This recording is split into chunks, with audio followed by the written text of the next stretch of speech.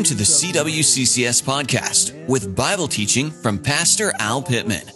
We're continuing our look at Pastor Al's study in the book of Revelation, and today we look at the message, Enter the Lion. Do you have questions about the end times? Pastor Al's latest book has the answers. Where are we on God's prophetic calendar? Listen to Pastor Al Pittman. This is where we are right now. We're waiting for him to come back for his bride. Here is what Jim Daly from Focus on the Family said about Pastor Al's new book, Revelation, Earth's Final Chapter. Al Pittman has written this commentary to unpack the end of this story. We're all looking for this great day. That great day, the culmination of human history, the expectation and the rejoicing of all the saints of God. Order your copy of Pastor Al's Revelation book where you buy books online or at cwccs.org. Here's the deal, people. Get ready. Jesus is coming back for his bride. And the bride needs to be ready.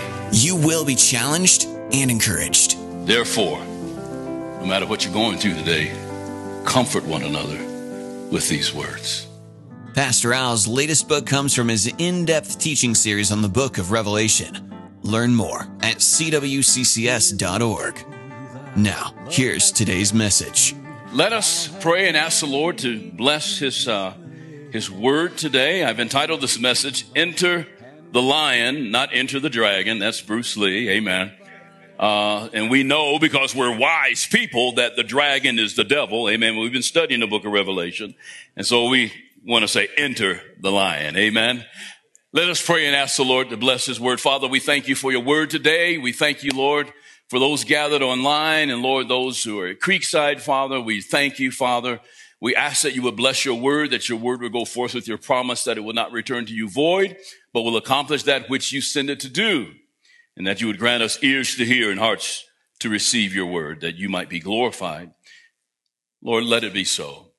We ask this all in Jesus' name, and everyone said, Amen. Amen.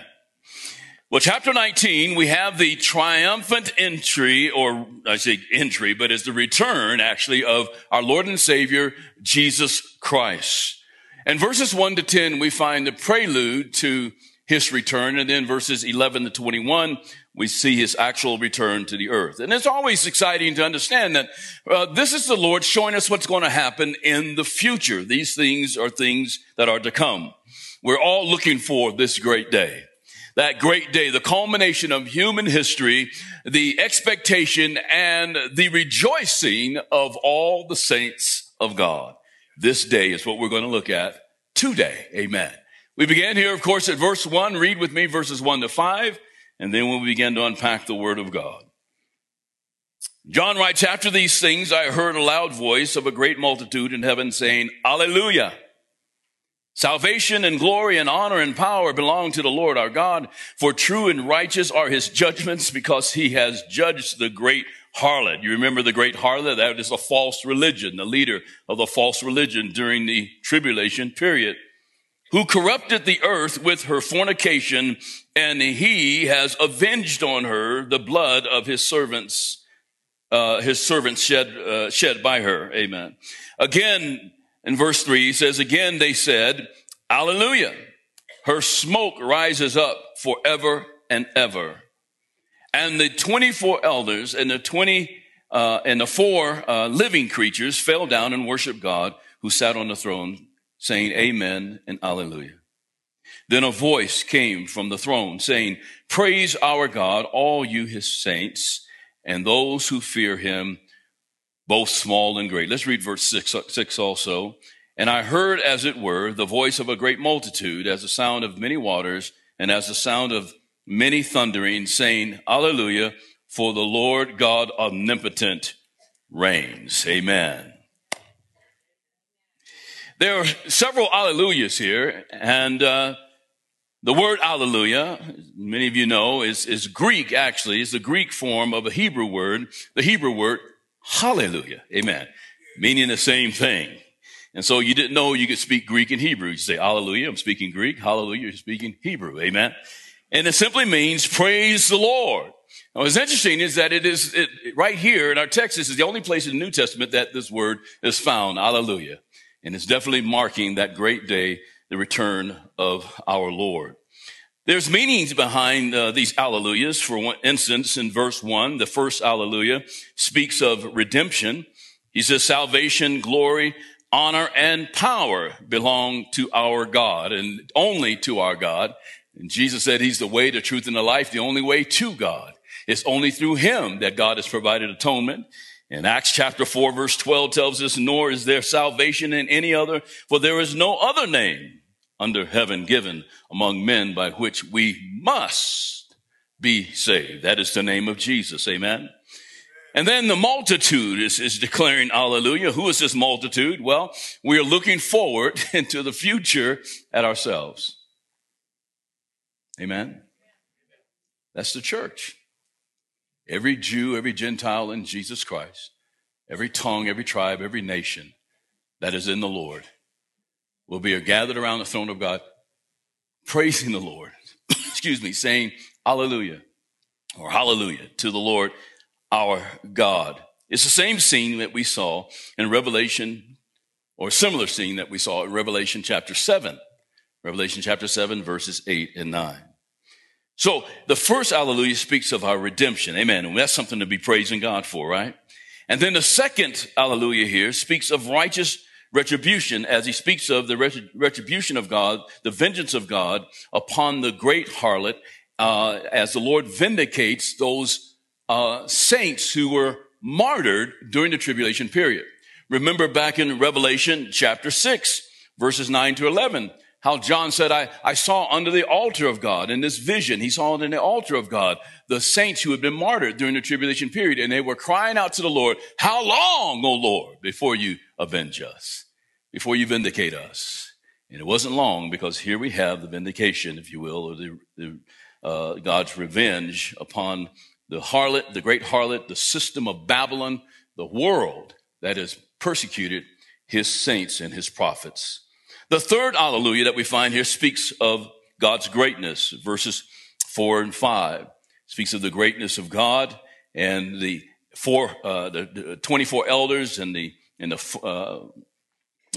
4 living creatures that are around the throne of God fall down on their face and they cry out, amen and hallelujah. Amen. That is, so be it. So be it. And hallelujah. They praise the Lord. And both small and great, the Bible tells us in verse 5, both small and great praise the Lord here.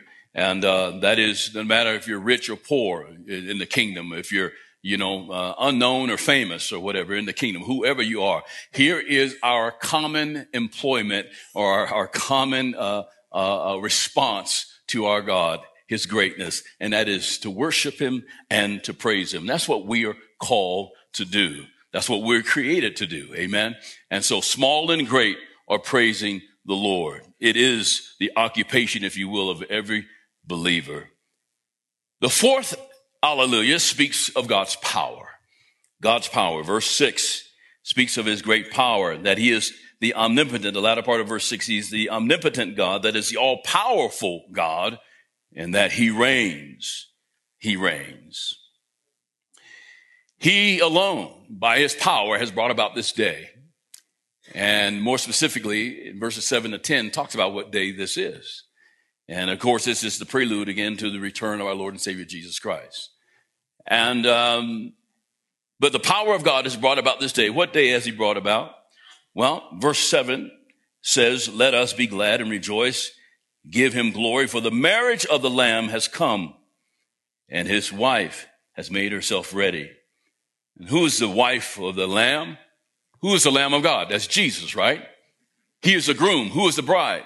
The church. Amen. And we have made ourselves ready for him. We have prepared our hearts to receive him. Amen.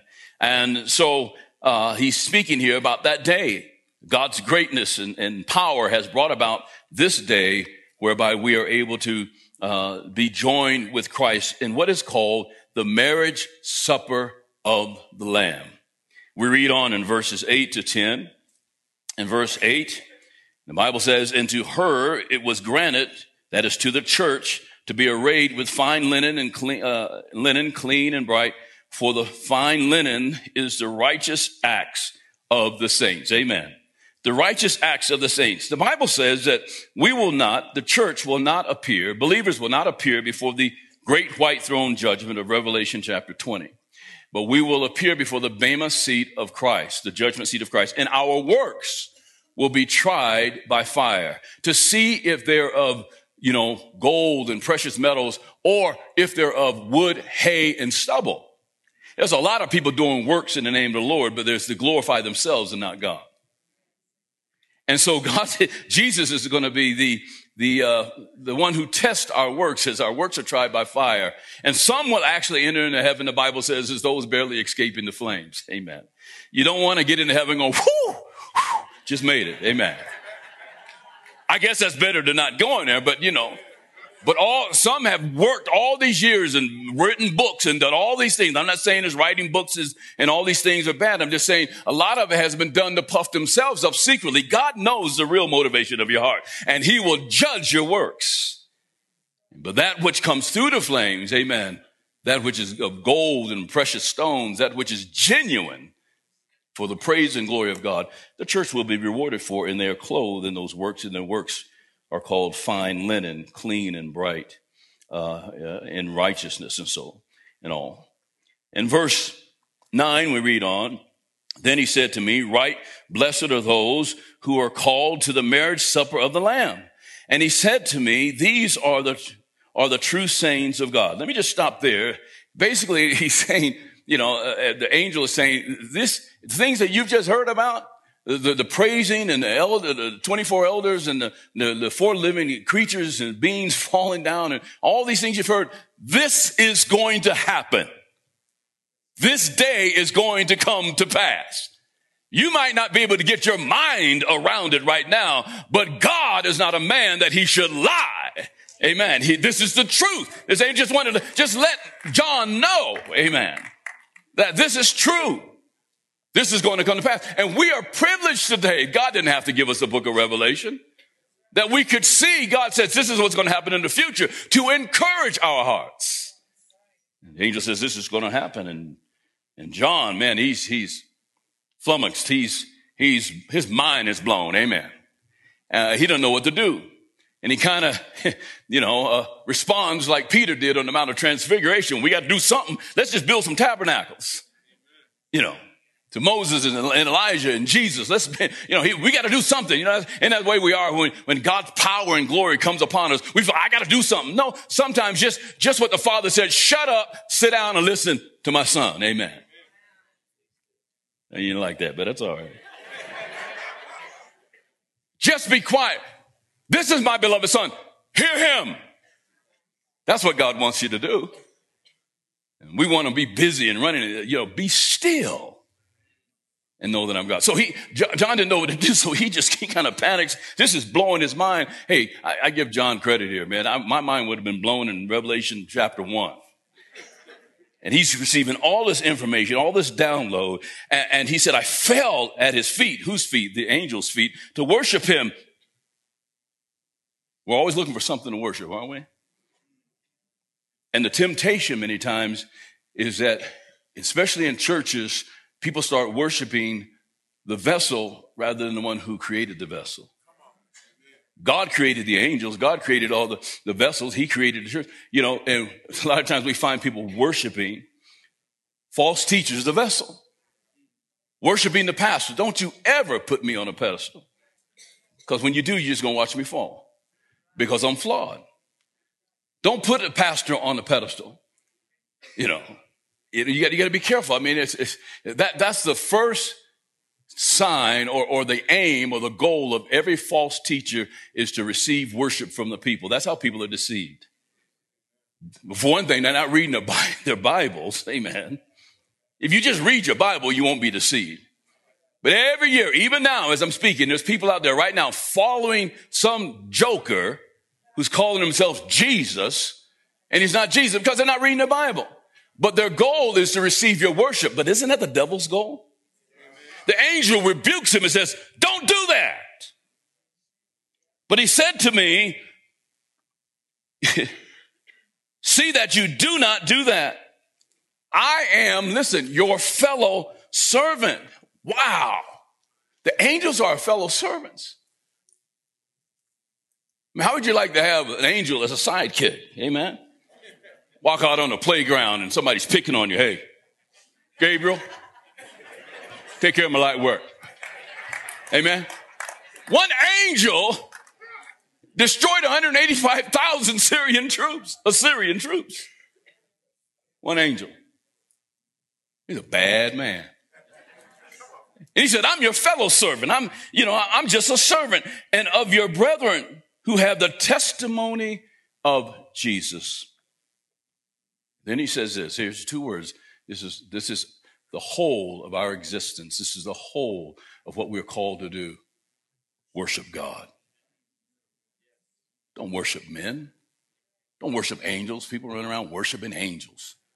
I'm studying angels. Well, that's good. No, we need to understand their function in Scripture, but you don't worship them. Worship God. Get back to the Garden of Eden. That's the purpose for which you were created. Well, why am I here? To worship God. You're created to know him and to be known by him. That's who we are. Amen. Worship God.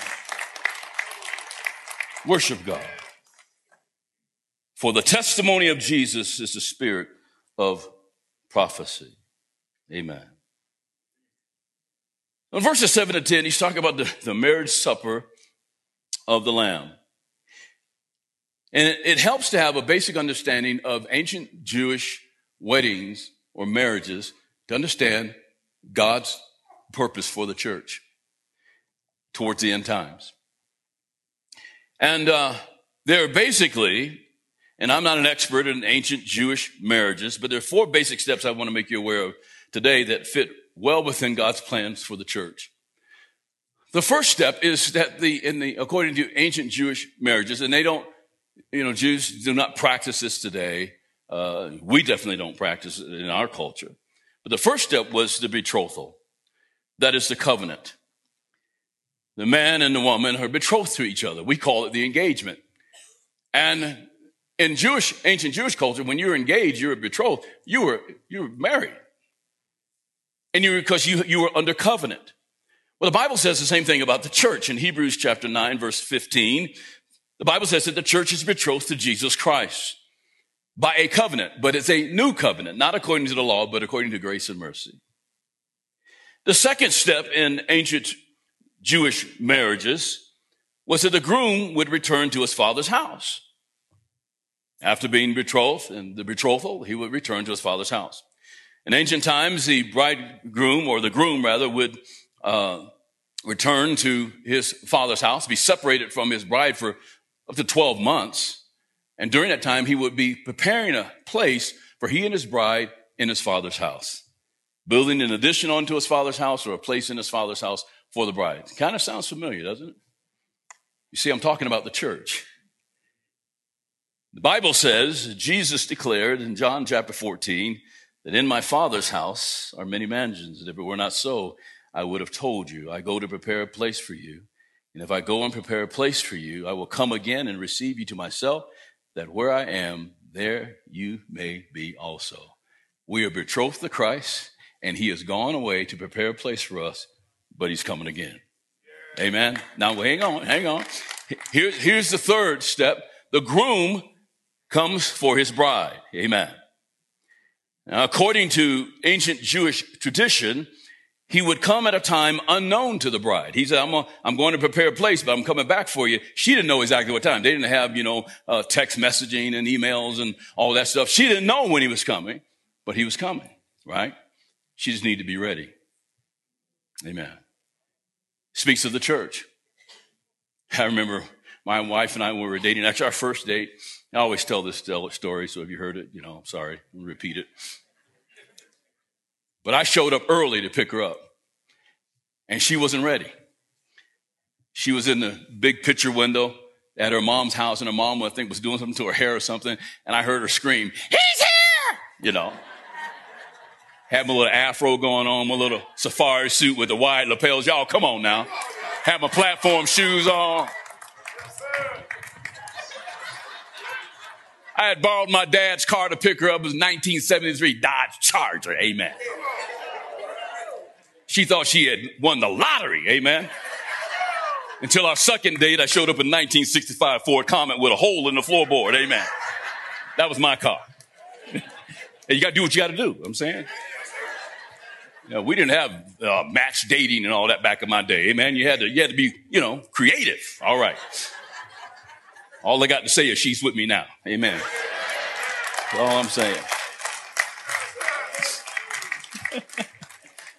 But I showed up, she wasn't ready, and I thought, wow, yeah, that's probably a sign for the future, amen.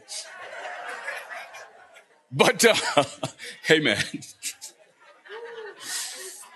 I'm always early, and, the Lord said, it's your job. You need to wait on her, amen. Jesus is coming back for his bride. And the bride needs to be ready. We're waiting for him, but he's not going to let us know when. He just said, be ready. Watch and pray. He's coming back for the church and what is known as the rapture of the church. So this is where we are right now. We're waiting for him to come back for his bride. Paul described it this way. For the Lord himself will descend from heaven with a shout, with the voice of an archangel, and with the trumpet of God, and the dead in Christ will rise first. Then we who are alive and remain shall be caught up together with them in the clouds to meet the Lord in the air. And thus we shall always be with the Lord. Therefore, no matter what you're going through today, comfort one another with these words, that we're waiting for the groom to take us home. Here's the fourth step, and according to ancient Jewish weddings, and that is the groom takes the bride to his father's house. According to ancient tradition, there he would consummate the marriage and celebrate the wedding feast. This is a scene we find here in verses 7 to 10. He talks about the wedding feast of the Lamb. We're at the feast. The Lord is showing us the wedding feast that we will partake in. The church has already been consummated. The Bible says we are one in Christ. When a man and a woman come together, the Bible says they shall be one. Amen. Not two, but one. And we are one in Christ because we've been consummated in him. To come to Jesus Christ is to become one with him. And now, here in our text, it shows the church gathered at the wedding feast, the marriage supper of the Lamb. Amen. And you and I are there. Now, some people have wondered, well, what are we going to do when we're raptured and we're going to sit in heaven and we're going to wait around in the waiting room or something until the Lord tells us it's time to go. He's going to come back physically to the earth. Or, what's going to happen in that, during that period? Well, remember, there's a 7-year tribulation period. The church is going to be taken out of here before that 7-year tribulation period takes place. Some people debate about that, but I'll let them debate. I don't believe God has appointed us unto wrath, but to salvation. Amen. So the Bible says. And so we're going to be taken out of here. The 7-year tribulation period takes place. And during that 7-year tribulation period, we're going to be in heaven celebrating in the wedding feast, partying down with Jesus for 7 years. Amen. Because what are we going to be doing? Now, it's interesting. You say, well, I don't know about that. Well, it's kind of interesting. God always, that number 7, number 1 is the number for completion. Amen. And it was 7 days, according to ancient Jewish marriage tradition. The wedding feast lasted, guess what? 7 days. And we're in heaven for 7 years. What are we doing? I think we're celebrating, rejoicing. Amen. And happy, the Bible says, blessed, happy are those who are called to the marriage supper of the Lamb. The Lord is calling you to the marriage supper of the Lamb. You're watching online, you're over at Creekside, you're here in this auditorium. I want you to know, if you don't know Jesus Christ, he has sent out the invitation by way of the cross. And whosoever will come and receive him can come to the wedding feast. Whosoever will come to him by faith, put their trust and faith in him, that he died for all their sins, all of our messes, all of the wickedness of our heart. He died for that. It's covered by God's grace and his mercy if we will put our faith and trust in what Jesus has done for us in his invitation to come to the wedding feast. Amen.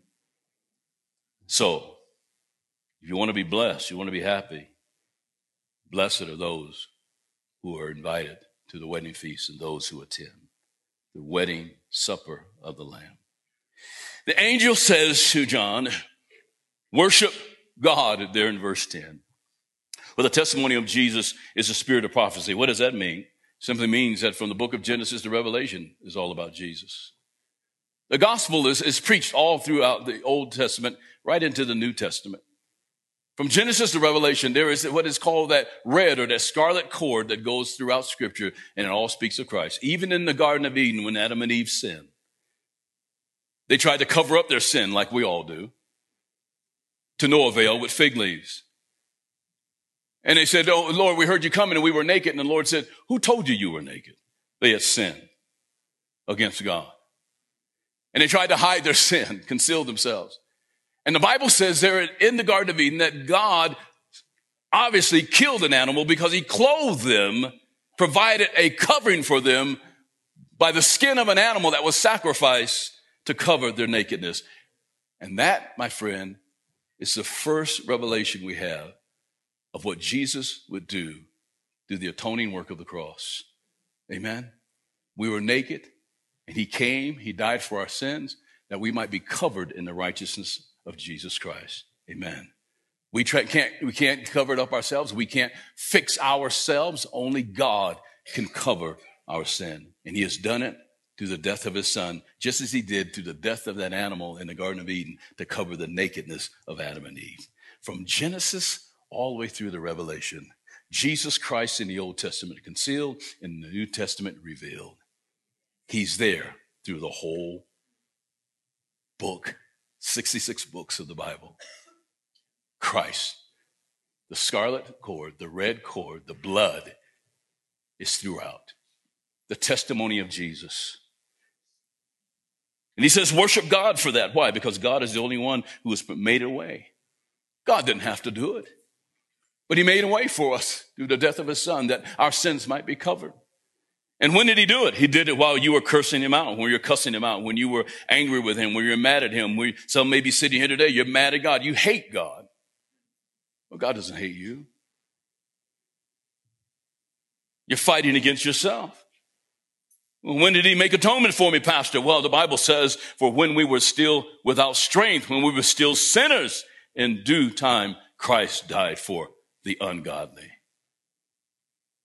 Oh, I wasn't ungodly. I was a bad person, but I wasn't ungodly. No, we're all ungodly, for all have sinned and come short of the glory of God. We were ungodly.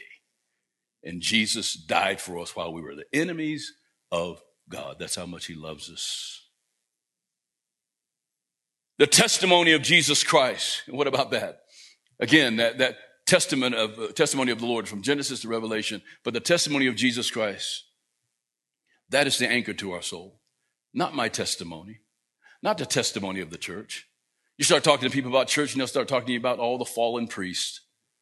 You start talking to people about the church, they'll talk to you about some fallen pastor. You talk to them about the church, they'll start telling you, oh, that's the reason I don't go. Those people are here. I know people say that all the time. Oh, a bunch of hypocrites down there. I always say, you know what? We got room for one more. Amen. Because nobody here has arrived. Nobody here has arrived. We're all sinners in recovery. Amen. God is sanctifying those who are in Christ. That's a process. So, it's just an excuse. But if you look at the testimony of the church, look at the testimony of Pastor Al, you can find all kinds of excuses. Because you just look a little closer, you see my flaws and the dents in my armor and everything else. But when you examine Jesus, his testimony, you've got to conclude like Pontius Pilate. I find no fault in this man. Amen? I find no fault in this man. And the reason people like to talk about the church and put the church down and look at it and all that pastor and that person and all that. And it's true. I mean, we have caused the name of Jesus to be blasphemed in the world. That's what our testimony has done many times. But when you look at Christ, the world even has to come to the conclusion, I find no fault in this man, but they don't want to do that. Why? Because if I find no fault in him, then I am without excuse. As long as I can point to you, I can find an excuse to not follow Christ, to not repent of my sins. But when I look to the testimony of Jesus, I must concede. I find no fault in this man, and thereby I no longer have an excuse, and I must fall on my face and declare him to be Lord and to be God. And the world doesn't want to do that. But it's the testimony of Jesus that is the anchor to our soul. The angel rebukes John and for wanting to worship him, because that is typically what we like to do when there's a great move of God or whatever. We want to build a statue of a man and put it out front, or put his picture on the wall or her picture on the wall or whatever, and worship other things. But worship God. He's the only one who has made a way for us through the testimony of Jesus Christ. Amen. Now in verses 11 to 21, verses 11 to 21, we have the return of Jesus Christ to the earth. Amen. Oh, this is what we've been waiting for. This glorious day. Return of Jesus Christ to the earth. Verse 11, read along with me. We'll read down to verse 16. It says, now I saw, John says, I saw heaven open, and behold, a white horse. And he who sat on him was called Faithful and True.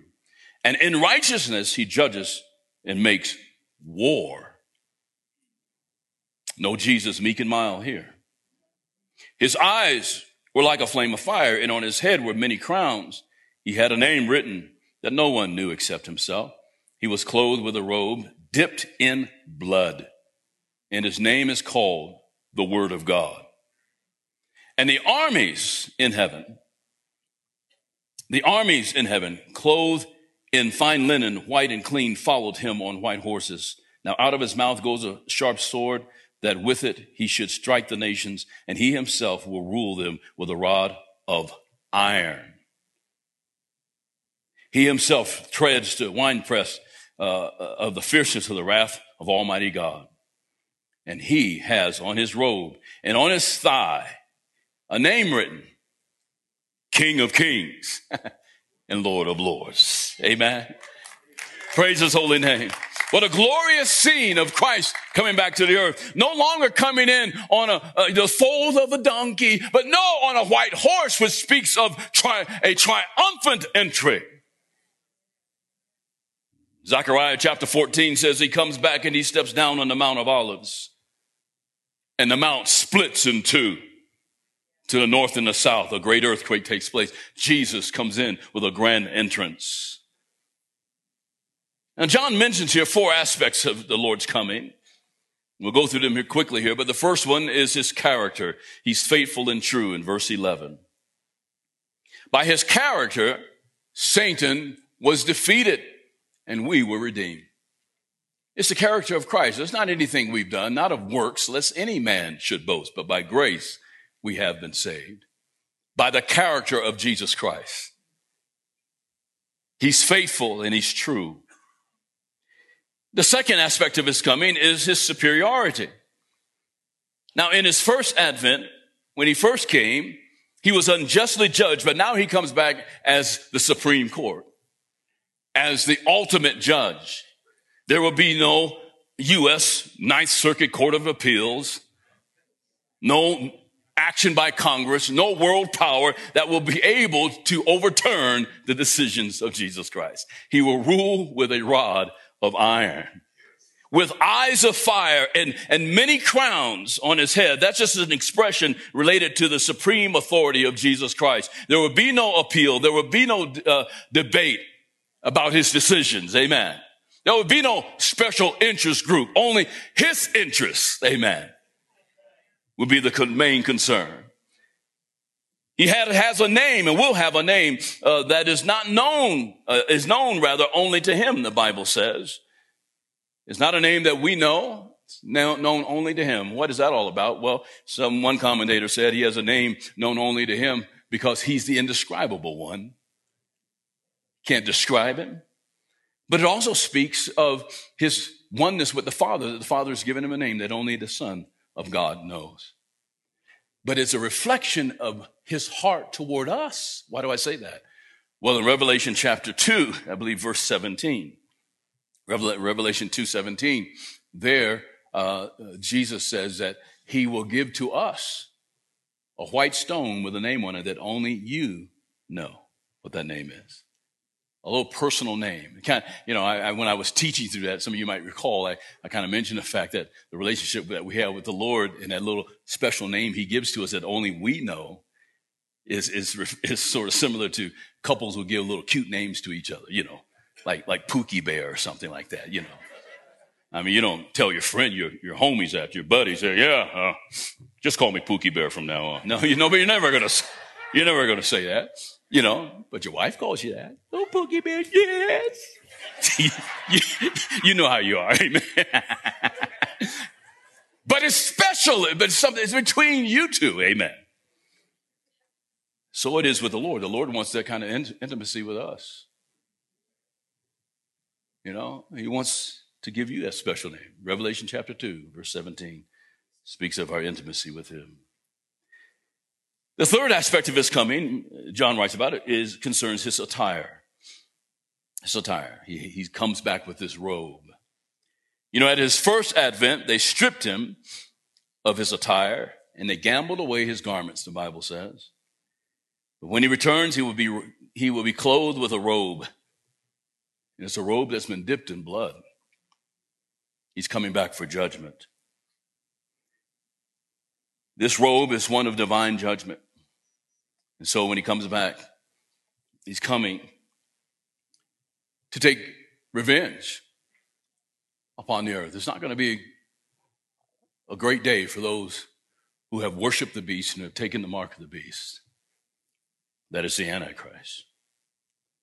The fourth aspect of his coming, John mentions here, is his name. Now, he has an indescribable name. Verse 13 tells us, we already saw that he has an indescribable name, but also verse 13 tells us that he has a name that is known. What is that name? That name is the Word of God. The Word of God. So this is unmistakably, this is Jesus Christ. We know it. It's the Lord coming back, leading this army. John says in John chapter 1, verse 1, in the beginning was the Word, and the Word was with God, and the Word was deity, God. Amen. That's Jesus Christ. And the Word, he went on to say in chapter 1, became flesh and dwelt among us. That's Jesus Christ. And so his name, his very name is the Word of God. Now, when he was on earth, the religious leaders didn't know what to call him. They called him all kind of names. And one of the names they gave him was Beelzebub. They said he was casting out demons. And he said, well, you must be of the devil, so you're of Beelzebub. They kind of called him the devil. And I thought about that. Since that time, many people have given Jesus names and thought of Jesus as being this, that, and the other. They've called him a prophet. They've called him, he was a great teacher. And he said, he's a religious figure or what have you. No, he is the Son of the living God. He is the very Word of God, God incarnate. Amen. He is God that has become flesh. And when he returns, nobody will be able to deny who he really is. Amen. As he comes in power. His name is the Word of God. In verses 14 to 16, the Lamb returns like a lion. He's called the King of Kings and Lord of Lords, and it's written on his robe and on his thigh. I believe it's a tattoo. Some people want to argue about that. I don't think it's a tattoo. Well, it says it's written on his thigh. Amen. But he's got it on his thigh, written on his thigh, King of Kings and Lord of Lords. And he returns with an army. This is an angelic army. And I believe it is because of what Paul writes in 2 Thessalonians chapter 1. If you will turn there and read along with me or just listen, there in chapter 1, Paul talks about the return of our Lord and Savior Jesus Christ. It's the very scene that we're seeing here in Revelation chapter 19. Beginning there at verse 6, I believe. Where Paul writes in 2 Thessalonians chapter 1, verse 6, since it is a righteous thing with God, this is a righteous thing with God. What is that? To repay with tribulation those who trouble you. who trouble the church, and to give you who are troubled rest with us when the Lord Jesus is revealed from heaven with his mighty angels. No mention of the church, angels in flaming fire, taking vengeance on those who do not know God and on those who do not obey the gospel of our Lord Jesus Christ. These shall be punished with everlasting destruction from the presence of the Lord and from the glory of his power. Verse 10, 2 Thessalonians chapter 1. When he comes in that day to be glorified in his saints and to be admired among all those who believe, because our testimony among you was believed. Paul's saying for those of you who are saved, who are in Christ, he's going to be admired and glorified and all of that. But the angels, are coming back to help conquer the earth, if you will, with the Lord. And again, some believe that the saints coming with the angels. I don't think that's the case. And in fact, Revelation chapter 20, verse 6 tells us that we will rule and reign with Christ. Our role is more of a governing role more than a conquering role. We're going to come and rule and reign with Jesus for how long? For 1,000 years, the Bible says. We'll get into that in Revelation chapter 20. The scripture says, we're back here at chapter 19, Revelation chapter 19, verse 15. The first part says that the phrase, out of his mouth goes a sharp sword. Now, people have debated about that. What does that mean? Out of his mouth goes a sharp sword. I heard one guy say that he thought it was a laser beam.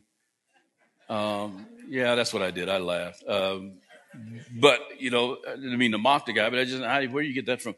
It really, let scripture validate scripture. And as you look at the word of God, that is really speaking in a metaphoric sense about his very word. The Bible says that we have a two-edged sword. Now, Christians don't run around with a two-edged sword, with them, a sword or whatever. But the Bible is speaking metaphorically of what? The word of God. And so this is speaking metaphorically of the words that Jesus will speak. Jesus will not have to wrestle. There will be no back and forth battle with his enemies against him and in the battle of Armageddon. He will simply come and speak the word and win and conquer those who are his enemies. Isaiah speaks about this very fact that it is his words, it is his mouth, not a literal sword, not a laser beam, but his words. Isaiah chapter 49 verse 2 says, and he, speaking of Jesus, and he has made my mouth, Jesus, the mouth of the Messiah, like a sharp sword. In the shadow of his hand, he has hidden me and made me a polished shaft. In his quiver, he has hidden me. Jesus said, I'm a quiver. I'm a sharp, shaft. I'm a sword in the hand of my Father. And then Paul the apostle says that when Christ returns, that he will destroy the lawless one, that is the Antichrist, with the breath of his mouth. Again, his word, 2 Thessalonians chapter 2, verse 8. Verses 17 and 18, as we read on, there's an invitation given here to the birds, not the band for you 60 fans, but the birds of the earth. Then I saw an angel standing in the sun, and he cried with a loud voice, saying to all the birds that fly in the midst of heaven, come and gather together for the supper of the great God, that you may eat the flesh of kings, the flesh of captains, the flesh of mighty men, the flesh of horses and of those who sit on them, and the flesh of all people, free and slave, both small and great. This is an invitation to the battle, the aftermath of the battle of Armageddon. Where God is calling the birds to restaurant Armageddon, to feast on the corpses of those who would dare to defy God. In verses 19 and following, John says, and I saw the beast, that is the Antichrist, the kings of the earth, those who rulers and power and all, and their armies gathered together to make war against him who sat on the horse and against his army. Then the beast, the Antichrist, was captured, and with him the false prophet who somehow managed to survive the overthrow of his phony religious cult that was worldwide, and he was overthrown by actually the Antichrist. And somehow he survived. The leader of this false religion survived, but he's also captured, who worked signs in his presence by which he deceived those who received the mark of the beast and those who worshiped his image. These two were cast alive into the lake of fire burning with brimstone, and the rest were killed with a sword which proceeded from the mouth. He's just going to speak the word of him who sat on the horse. Woo! And all the birds were filled with their flesh. So the Antichrist and the false prophet are thrown into hell, an eternal hell. This is hell that's speaking about here. The lake burning with fire and brimstone is hell. Now people say, well, and let me just say this. They were the first, they will be, at this time they are, the first two occupants of hell. Now people say, wait a minute, now there's more people in hell than that. I mean, people go to hell all the time. No one's in hell. In fact, hell was not created for mankind. It was created for the devil and his angels. But as we will see in Revelation chapter 20, they are the first two, but there will be many who will follow, who will be cast into hell because they've rejected Jesus Christ into an eternal hell, alive, with a tormented for all eternity. It's unimaginable, but it's the price and the penalty for our rejection of God's love and of the way of salvation and our defiance of the living God. By way of application, let's conclude with this thought. Jesus returns as a victorious warrior, and the only outcome that he will accept is absolute victory. He's not going to come back and say, well, I'll just take a continent or half of the earth. He's coming back for absolute victory over the earth. And so it is really in our lives today.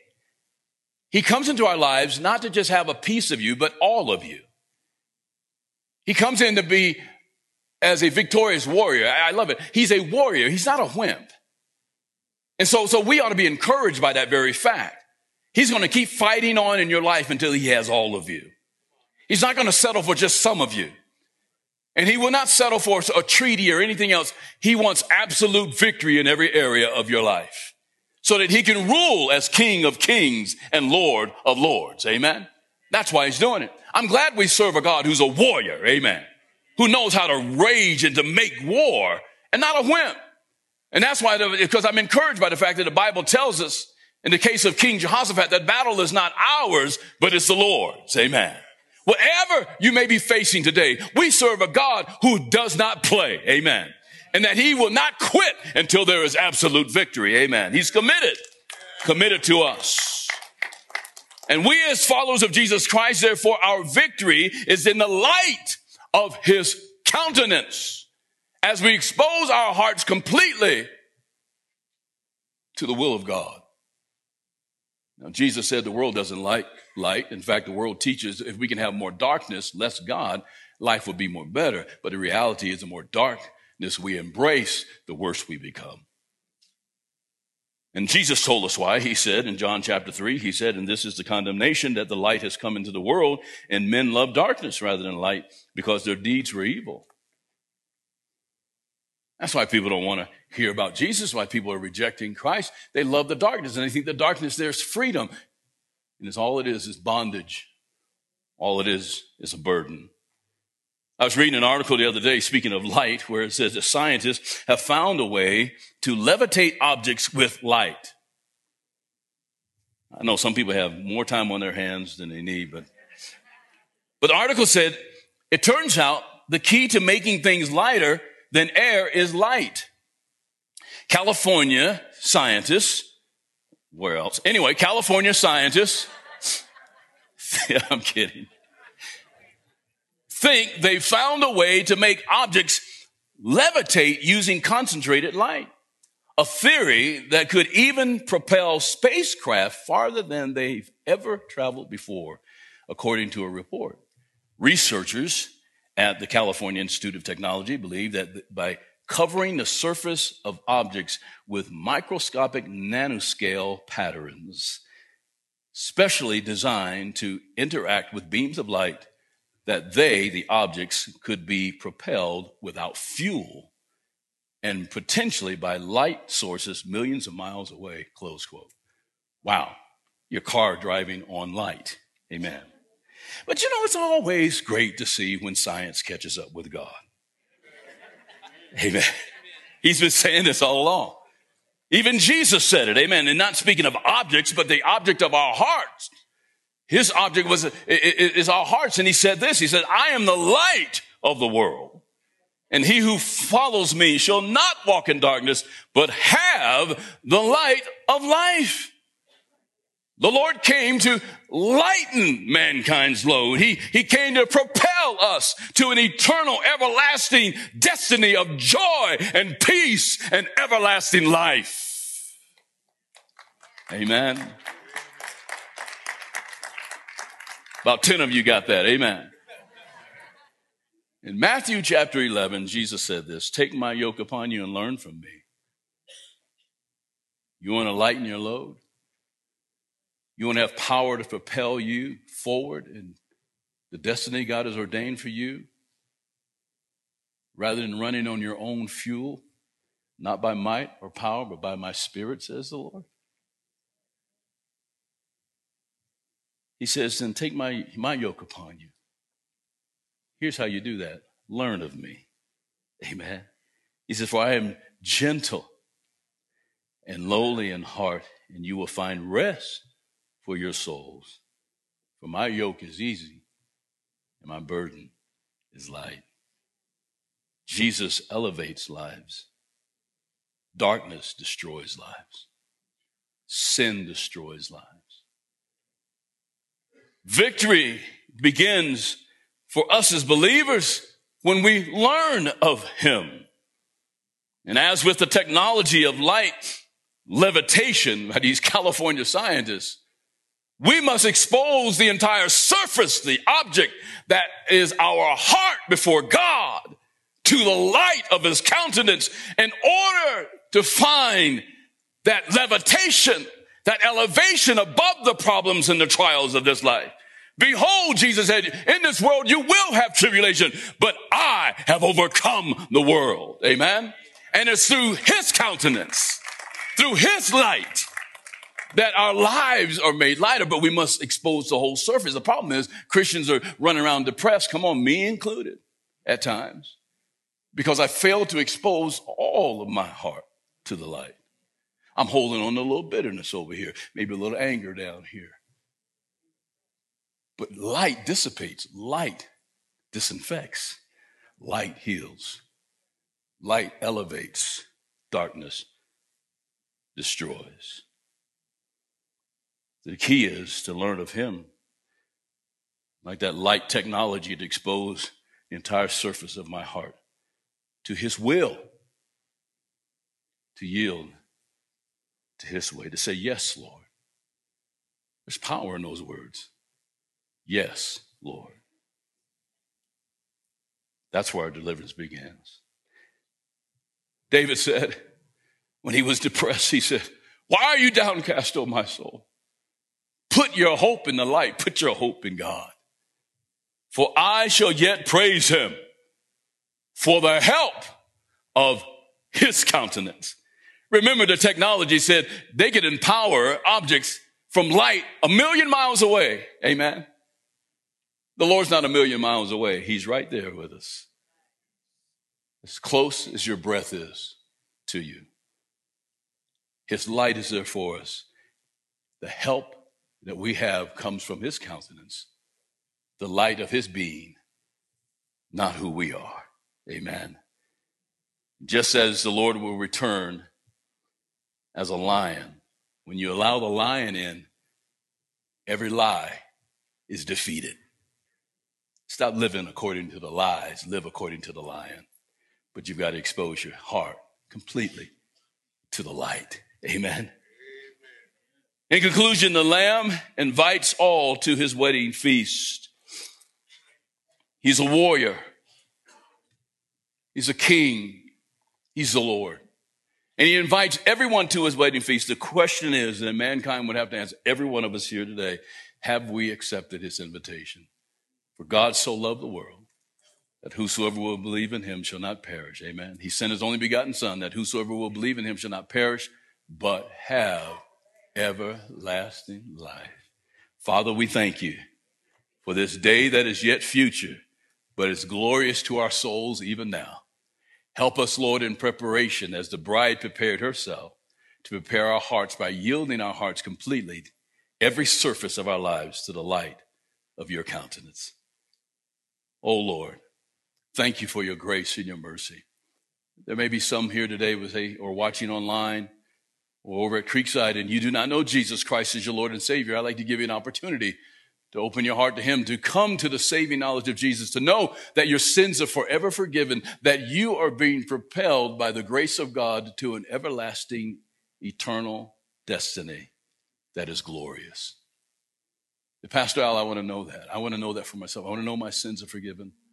My friend, I want to ask you to take a step of faith. That step of faith is simply this. And that is to stand to your feet. If you're watching online, there's a button for you to click to say, I want to receive Christ. If you're at Creekside, stand. If you're here, stand. If you're in our overflow upstairs, stand. And I will lead you in a prayer to receive Jesus Christ as your Lord and Savior today. Well, I don't need to stand. That's a rebellious spirit working. I don't need to stand. I'll just sit here. The reason I ask you to stand is because standing is an act of faith. And the Bible says without faith, you cannot please God. Well, I'll get home and stand. No, Jesus said, if you deny me before men, I will deny you before my Father. Are you ashamed of him? So if that's you today, you want to know Christ, I want to ask you to stand. We're not going to drag this out. We're just a couple moments and we're going to move on. But this is your day. This is your opportunity to know God's great love for you. Amen. Thank you, Father. Thank you, Lord. Thank you, Jesus. Amen. Amen. Amen. Amen. There's someone standing over here. I see you right there. Thank you, sir. Thank you for standing. We're going to pray in a moment. Does anybody else want to join us? We're going to pray. This is real, folks. God has just allowed us to see the future. These things are going to happen. Are you ready? Do you know for certain if you were to die today that you go to heaven? Somebody standing over here. Amen. We're going to pray in just a moment. Anyone else? I can always say this. I can prove to you that God exists and the devil exists by the virtue of the fact that you are wrestling so much right now. Because if God was nothing, then why are you wrestling? Amen. If there's no devil, why are you resisting? Someone else join us. We're going to pray in just a moment. Over at Creekside, stand online. Just click the button. Amen. We've got 2 salvations online already. We're going to pray in just a moment. All right. We're going to pray. Those of you who are standing, that's what I'm going to ask you to do. No hide and seek or no games here. I'm going to pray this prayer with you, lead you in this prayer. Then I'm going to ask you to come down. I want to shake your hand. I mean it sincerely. I want to shake your hand and welcome you to God's family. But we want to give you some information that's going to help you grow in the Lord. That's it. That's as simple as that. It takes all of maybe 5 minutes or so. But we want to make sure you get that information because this is important for you to continue to grow in the Lord because the devil's going to try to rob you of your joy today and of your peace. Amen. So those of you who are standing, would you pray this prayer? You're watching online. You can pray this prayer at Creekside. Pray along with us as well. Simply say, Lord Jesus, I believe you are the Son of God. I believe you died for my sins. And I believe you are risen from the dead. Forgive me of my sins. Come into my life and make me this morning a new person in Jesus Christ. I receive you today. Would you say that? I receive you today as my Lord and as my Savior. Thanks for catching today's episode of Pastor Al Pittman's teaching on the CWCCS podcast. If you haven't already, hit subscribe in your favorite podcast app so you never miss an episode. And if this message hit home for you, share it with a friend. You can also support this ministry and these free teachings by visiting cwccs.org and click on Give. While you're there, you can also find the full archive of teachings from Pastor Al Pittman by clicking on the Sermons link. That's cwccs.org. Thanks for joining us. This podcast is presented by Calvary Worship Center of Colorado Springs.